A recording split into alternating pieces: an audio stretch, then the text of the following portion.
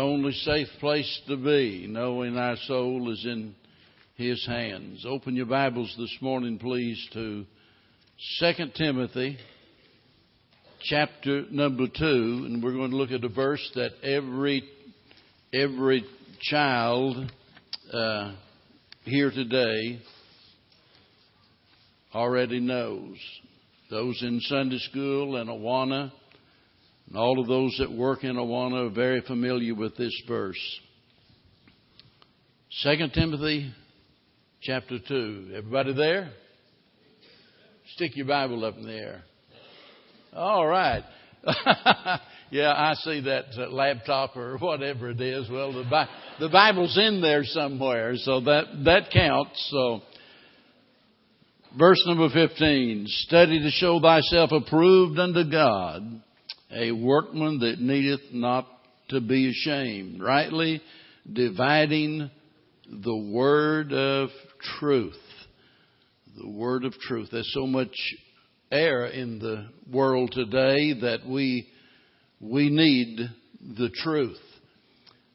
A lot of confusion in the world today. It reminds me, and I know you probably heard the story about the college student that's going around, with this T-shirt on, that great big K on the front of his shirt, and someone, asked him, what does that K stand for? And he said, confused. And they said, well, you don't spell confused with the K. And he said, you don't know how confused I am. And so, maybe you do. I guess the same thing could be said of a lot of people. I love the story Chuck Swindoll told about. He was preaching in a new place, and so he got up and started the message. And just as he did, there was a couple that came in, members of the church, but they were there late. It must have been a Baptist church, and so they came in late, and so they just stood there reluctant, didn't know whether to come on in, afraid they might interrupt the service or something. And so the woman, being older than the man, Chuck, finally he just stopped and he said, why don't you and your mother come on in and join us? And you could have heard a pin drop. Boy, it just got really quiet in there. And come to find out, it wasn't his mother, it was his wife. And so you can imagine, Chuck said, when they had a coffee break later on before the next session, he looked around and he said they were already long gone. And so the thing about it is, confusion's not always a laughing matter, though. Sometimes it's really serious. And there are people that are confused about really important things. There are people confused about God.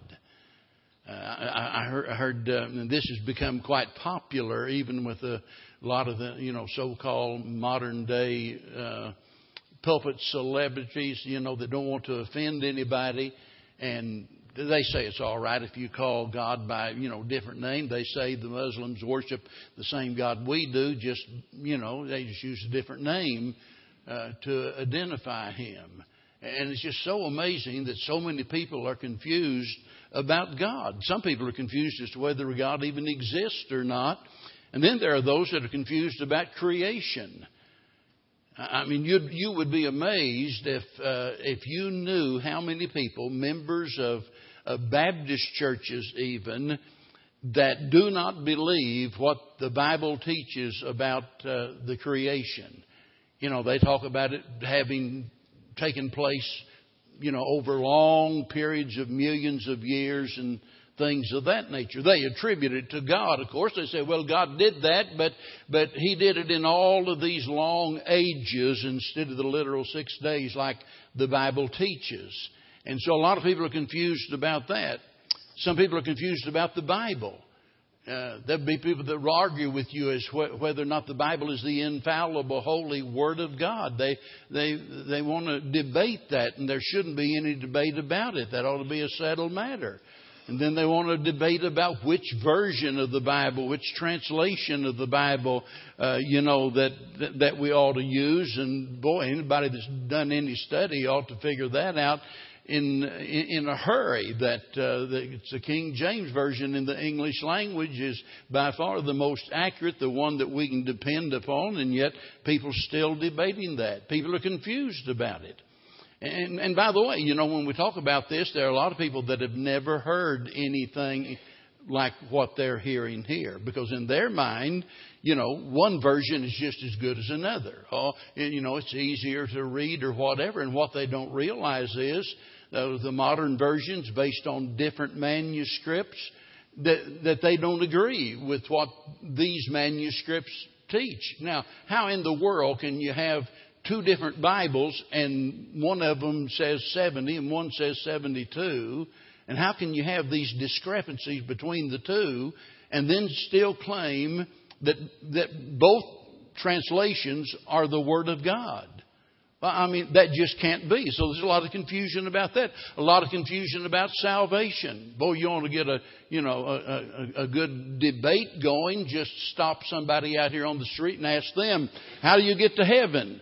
And the average person, doesn't have a clue how you get there, but they think they do, and they want to talk about it and debate it. Some, well, you got to be a good neighbor. You got to keep the 10 Commandments, keep the golden rule. Well, you got to join the church. You got to be baptized. You got to do all of these different things, and so there's a lot of debate about that.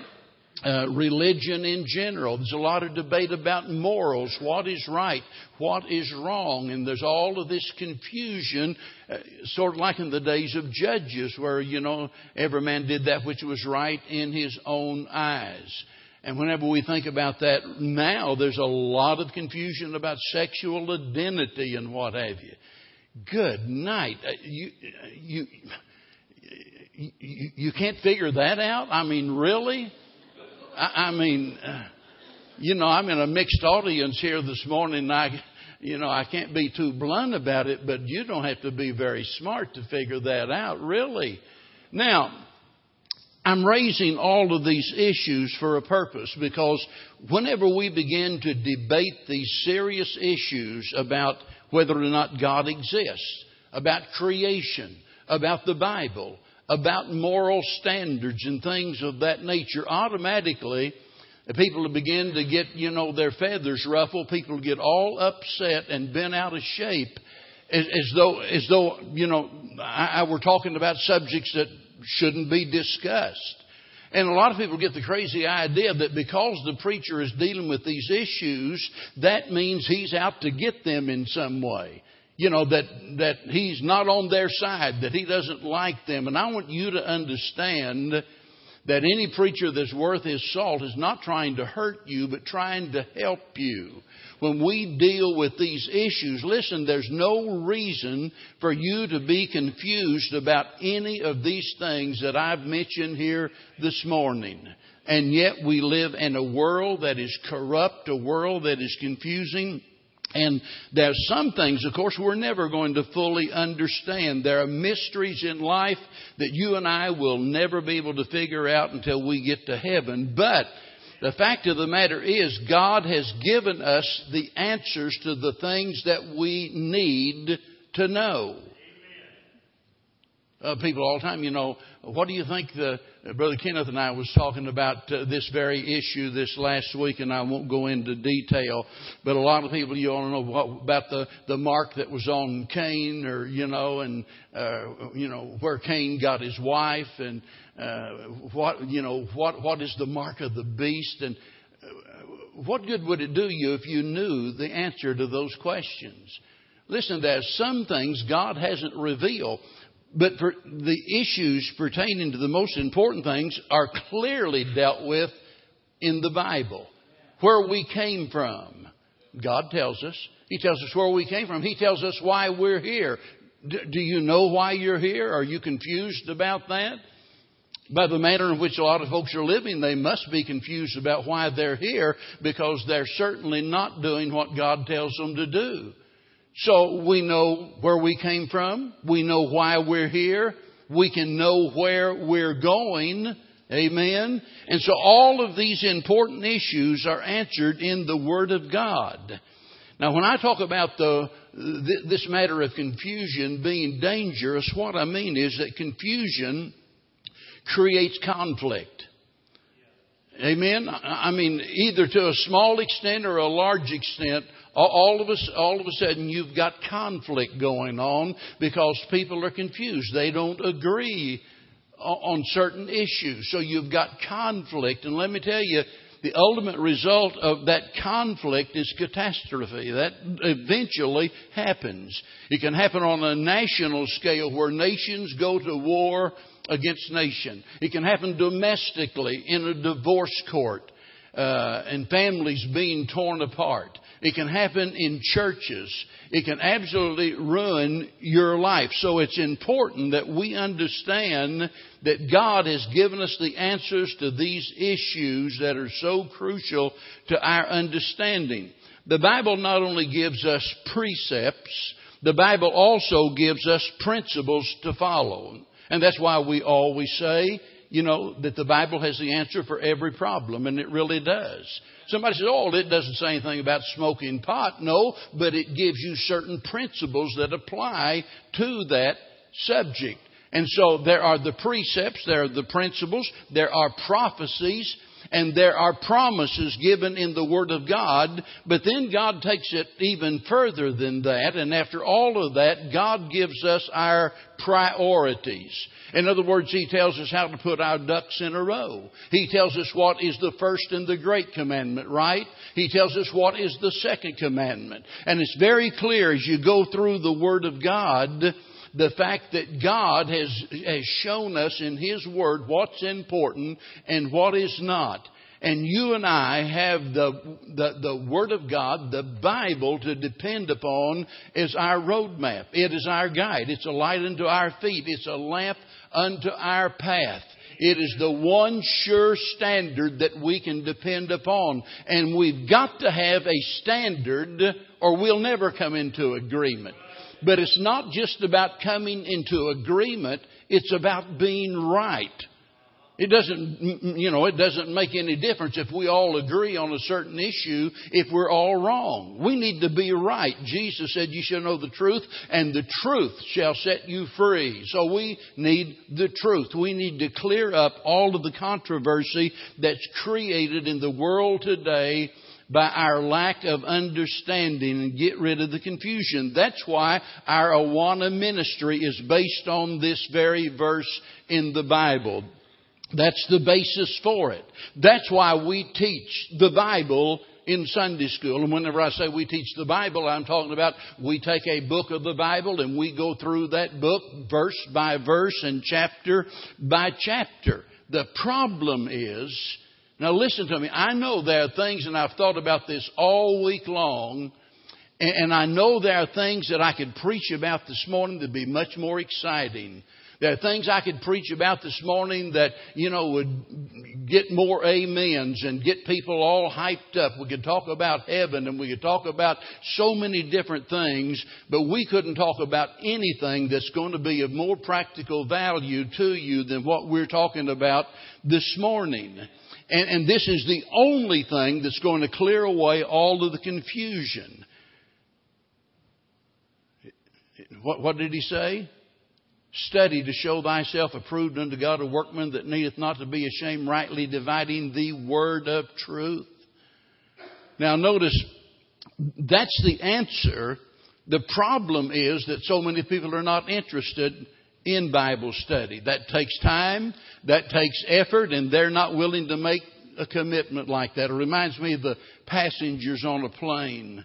Have you ever noticed that whenever the stewardess is getting up there and they're getting ready to take off, and she gets up there and has that card in her hand showing where the exit doors are and giving all of these instructions, and and kind of a depressing thought before you even get off the ground, talking about the possibility of a crash. But all of that information really is, if the mask dropped down in front of you and you look around and people are yawning, and some of them's already got their little blankie and they're already snuggled up for a long winter's nap, and other people, are reading a magazine or whatever. They're just not the least bit interested in that. And, those kind of passengers remind me of a lot of church members that are not really all that interested when it comes to the study of God's Word. This is Sunday School Promotion Sunday. And let me tell you, our Sunday school is not a place of entertainment for our kids. It's not a place of just fellowship for our adults. It's a place where we apply ourselves to studying the Word of God in order to clear up the confusion that we might be able to live the life that God intended. Now notice that very first word, study. Study. And most of the time we look at that and automatically we jump to conclusions, and most people think they understand it and they don't. See there, right there, it tells us we're to study the Word of God. Well, whenever he uses the word study there, he's not using it in the sense that we are investigating the Bible and we are accumulating the facts of the Bible and so on and so forth. That's not the idea of study there, like you're getting ready to study for an exam, like I mentioned in the pastor's pen this morning. I wonder what grade you would make after Sunday school. Well, you say, I wasn't there. Well, that's part of the problem. You wasn't there. You know, or somebody says, well, I didn't really listen. I wasn't paying attention. Well, that's what I'm talking about. Notice he starts with this word study. And that particular Greek word that's translated study there means that we are to be diligent. Be diligent. Make a diligent effort. And you say, well, what does that mean? Diligent means you do the best you can, all you can, as soon as you can. In other words, it means that you apply yourself. You put everything you've got into doing whatever. So he's saying be diligent in regards to what? Notice, study, be diligent to show thyself approved unto God, a workman that needeth not to be ashamed, and rightly dividing the word of truth. So the word study tells us the manner in which we approach our mission. Well, what is our mission? He says, show thyself approved unto God, a workman that needeth not to be ashamed. That's the mission, and the means whereby we do this is described whenever he says, rightly dividing the word of truth. So you have study, to be diligent, to show yourself. That word show means to present yourself. It's talking about somebody that would be reporting for duty, for example, that you present yourself. Study, give all diligence to show yourself. Present yourself as a bride would before her husband. Present yourself approved. Notice, approved unto God. Well, isn't that what we're all supposed to be doing? Winning God's approval? Isn't that supposed to be the most important thing in our life? That we might live in a way that pleases God? Can you think of anything else in life that's more important than that? There shouldn't be anything more important than that. And we are to give diligence to show ourselves approved unto God. What? A workman. So here you have evidence of the fact that the Christian life is intended to be strenuous. That's not what we've made it, though. We've made it like a carnival nowadays. I mean, we've made it a source of entertainment. But that's not what God intended. And if you look here in Paul's letter and you go back and you begin to read, and you'll see that he spoke about the Christian life as being that of a soldier. We're to be strong like a soldier, that we're in the fight. And he deals with that very issue. Notice here he says in verse number 3, endure hardness as a good soldier. It's not easy to be a soldier. I mean, a soldier is going out and doing battle. There's nothing easy about it. And then he speaks about, being like an athlete, somebody that has devoted themselves to a particular contest. And an athlete, someone that is straining every fiber of their being, trying to win the prize. And then he speaks about the Christian life as being like that of a farmer. If you know anything about farming, farming's not easy. I mean, you got to get up early. You got to work hard. You got to stay up late. I mean, you've got to go out and reap the harvest whenever it's there. There's a lot of hard work involved in farming. But now notice here, he speaks about us Christians as though we are workmen. Show yourself approved unto God, a workman. A workman. You see, today the problem is we've got too many spectators and not enough participators.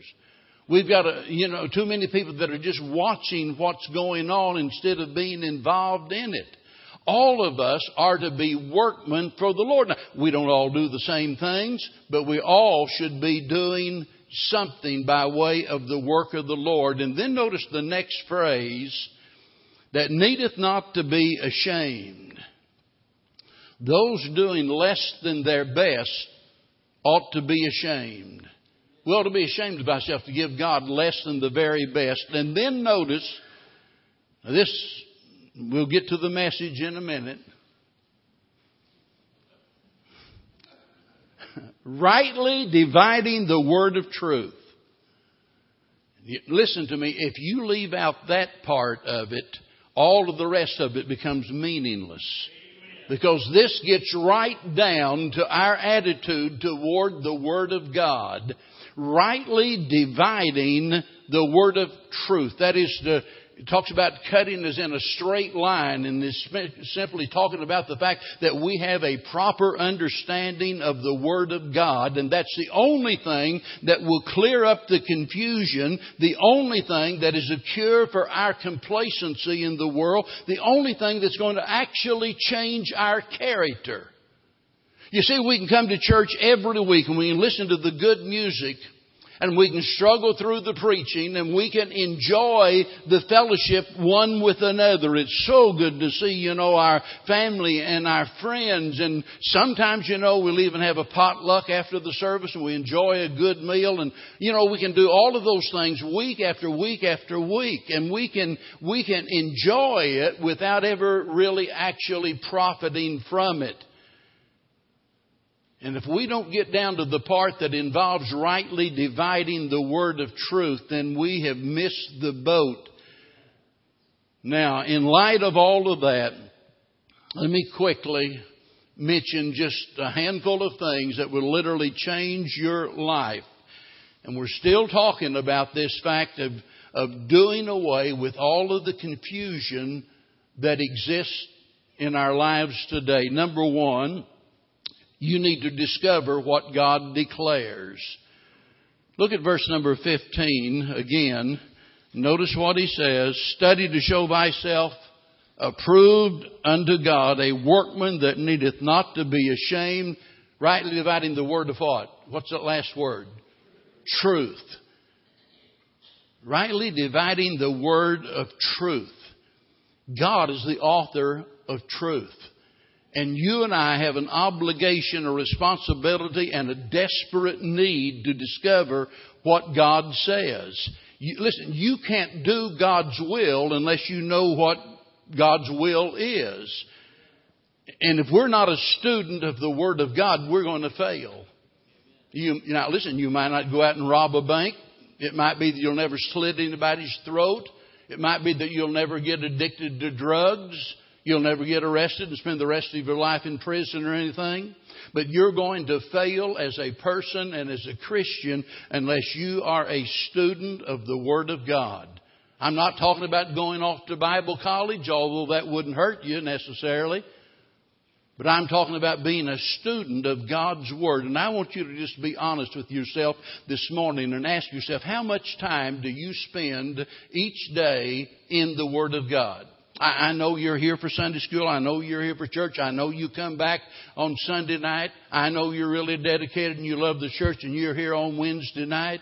But how much time do you spend in actually studying the Bible that you might discover what God declares?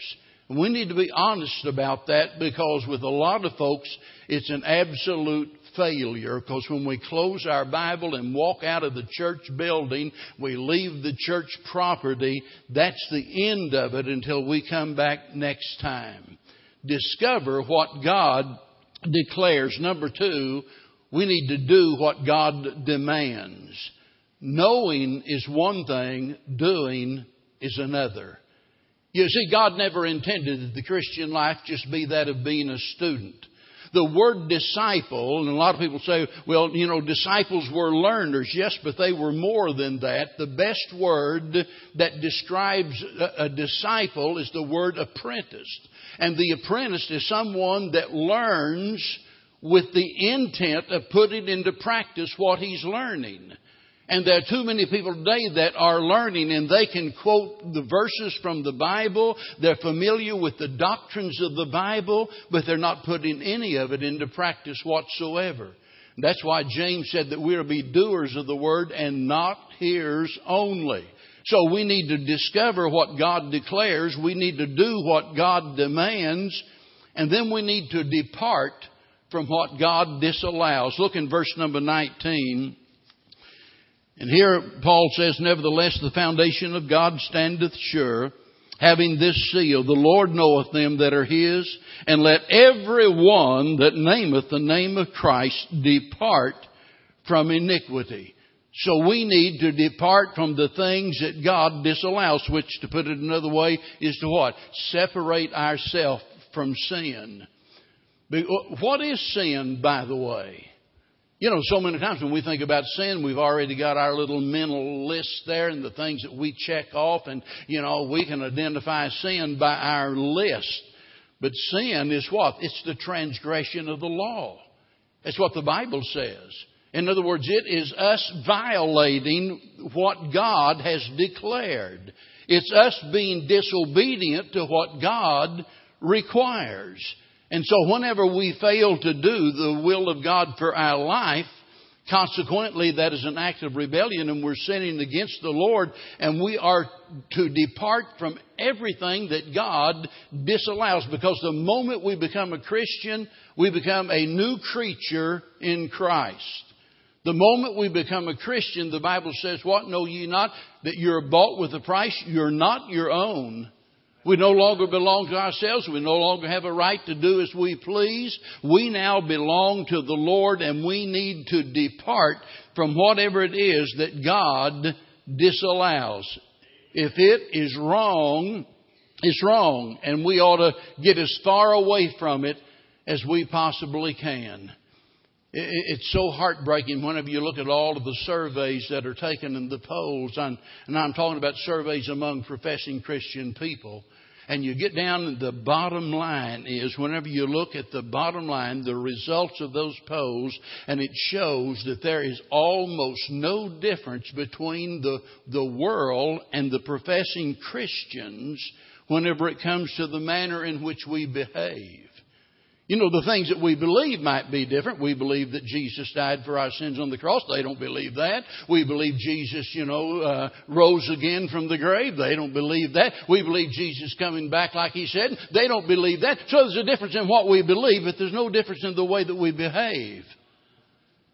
And if there's no difference in the way that we behave, I don't have any reason to believe what you believe. Because what we believe ought to affect the manner in which we behave, and we need to depart from everything that God disallows. But then there's something else. We need to disengage from anything that would distract us. Look at verse number 4. He says, no man that warreth. Now he's going back talking about the Christian being a soldier. No man that warreth entangleth himself with the affairs of this life, that he may please him who hath chosen him to be a soldier. Now, whenever you think about a soldier, you're talking about, especially in that day, they had no standing army most of the time unless they were at war, and every fit male of every tribe had to be ready, at a moment's notice. And when the trumpet sounded, they were to drop everything they were doing and go out and engage the enemy. And that's why he says here that we're not to become entangled, as it were, with the things of this world, the affairs of this life.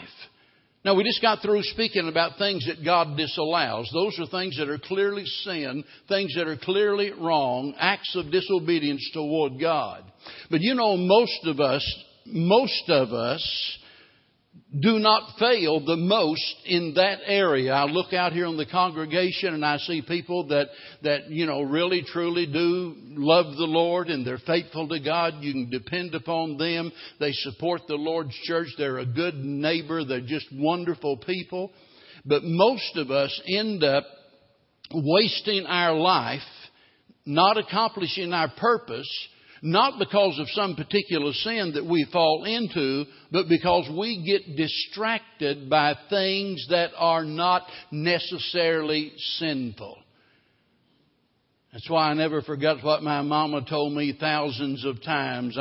It feels like good, better, best. Never let them rest till your good is your better and your better is your best.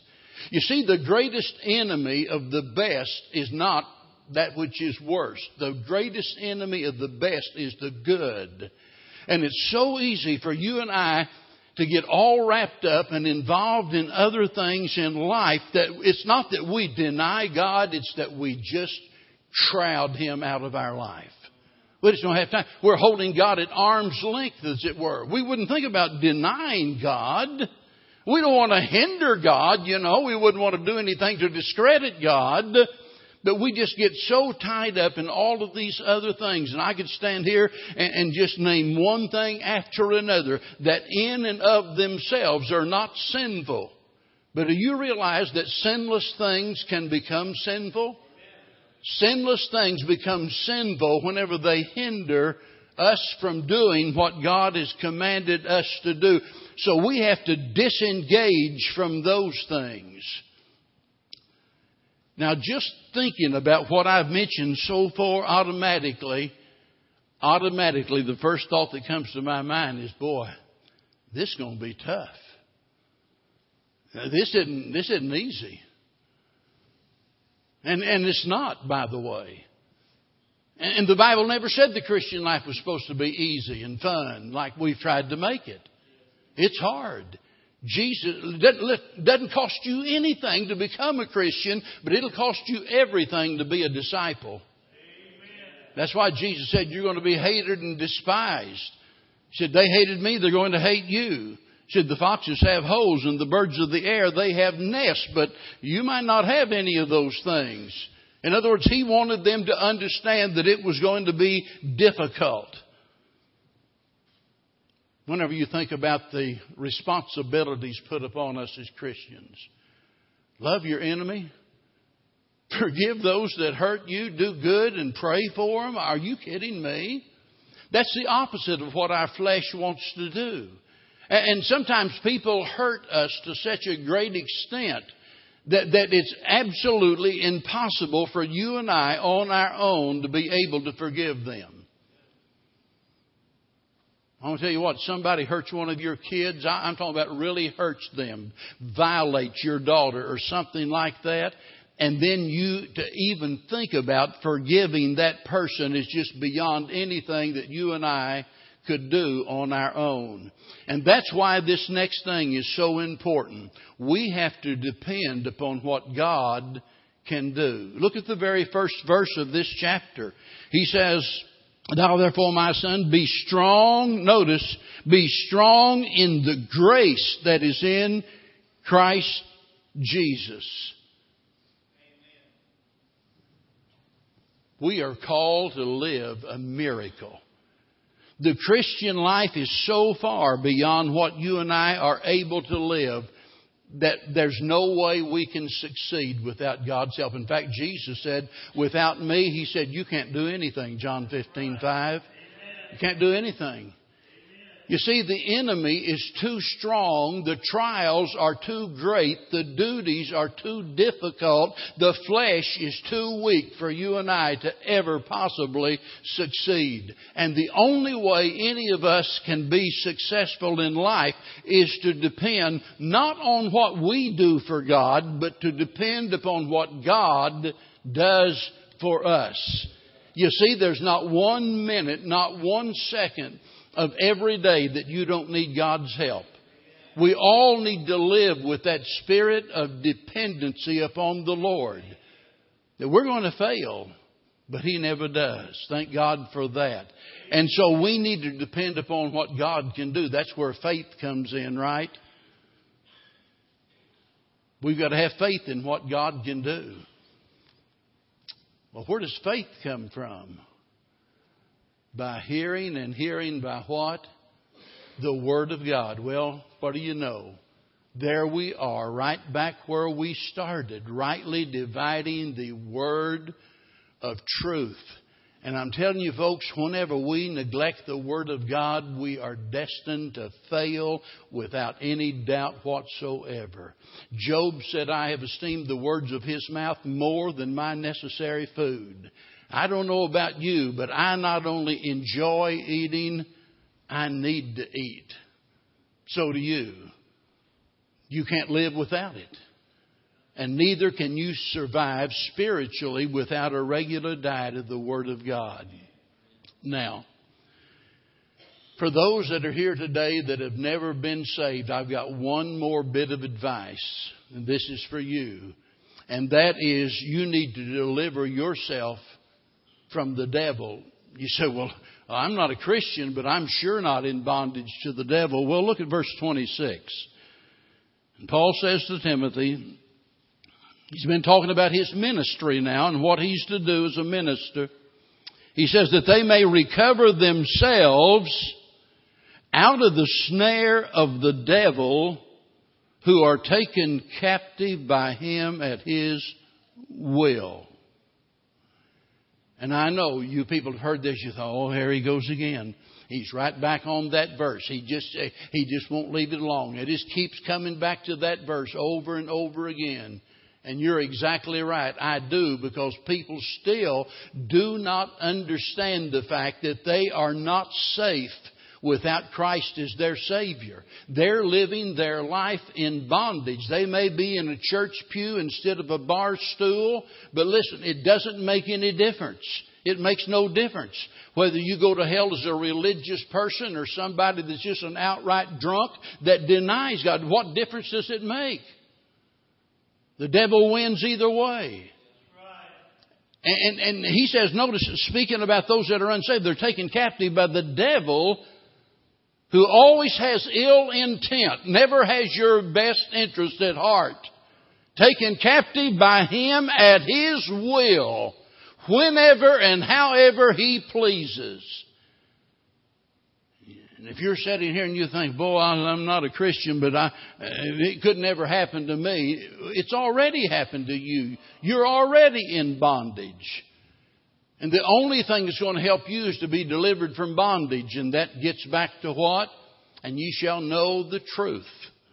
Remember, rightly dividing the word of truth. And ye shall know the truth, and the truth shall set you free.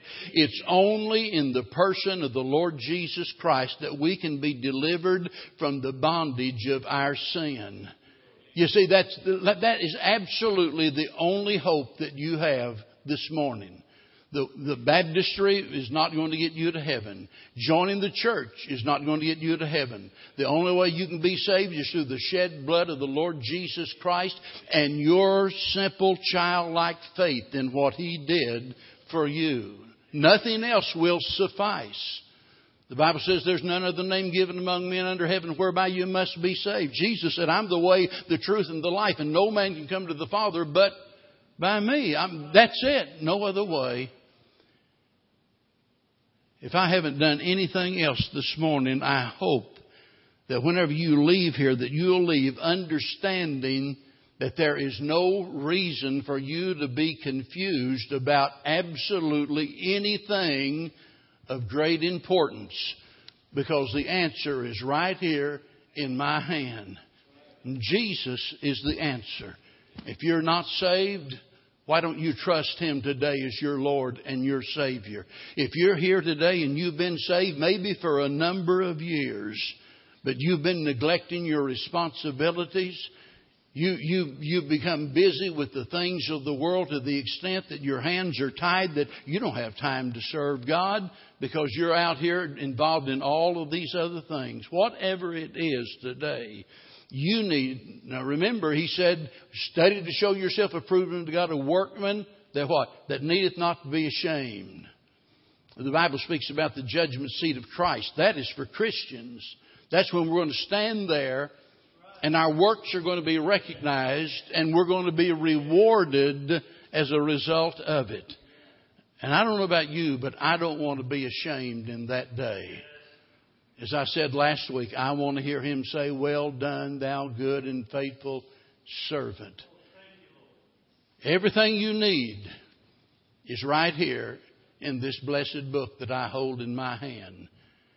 That's the resource God has given us. Don't waste it. Let's stand together. Father, how we thank You this morning for all that You've done through Christ. How we thank You for Your Word and for the fact that the Holy Spirit is our teacher and our helper.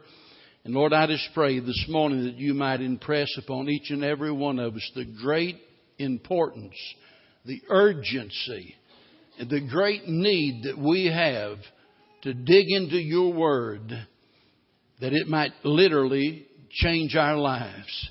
And Heavenly Father, for that man or woman or some boy or girl maybe here today that's never been saved, that person that is yet in bondage and with condemnation written on the doorface of their soul, I pray this morning that they'll see their need and that they'll believe the answer that You've given in the person of Christ, and they'll trust Him as their Lord and Savior.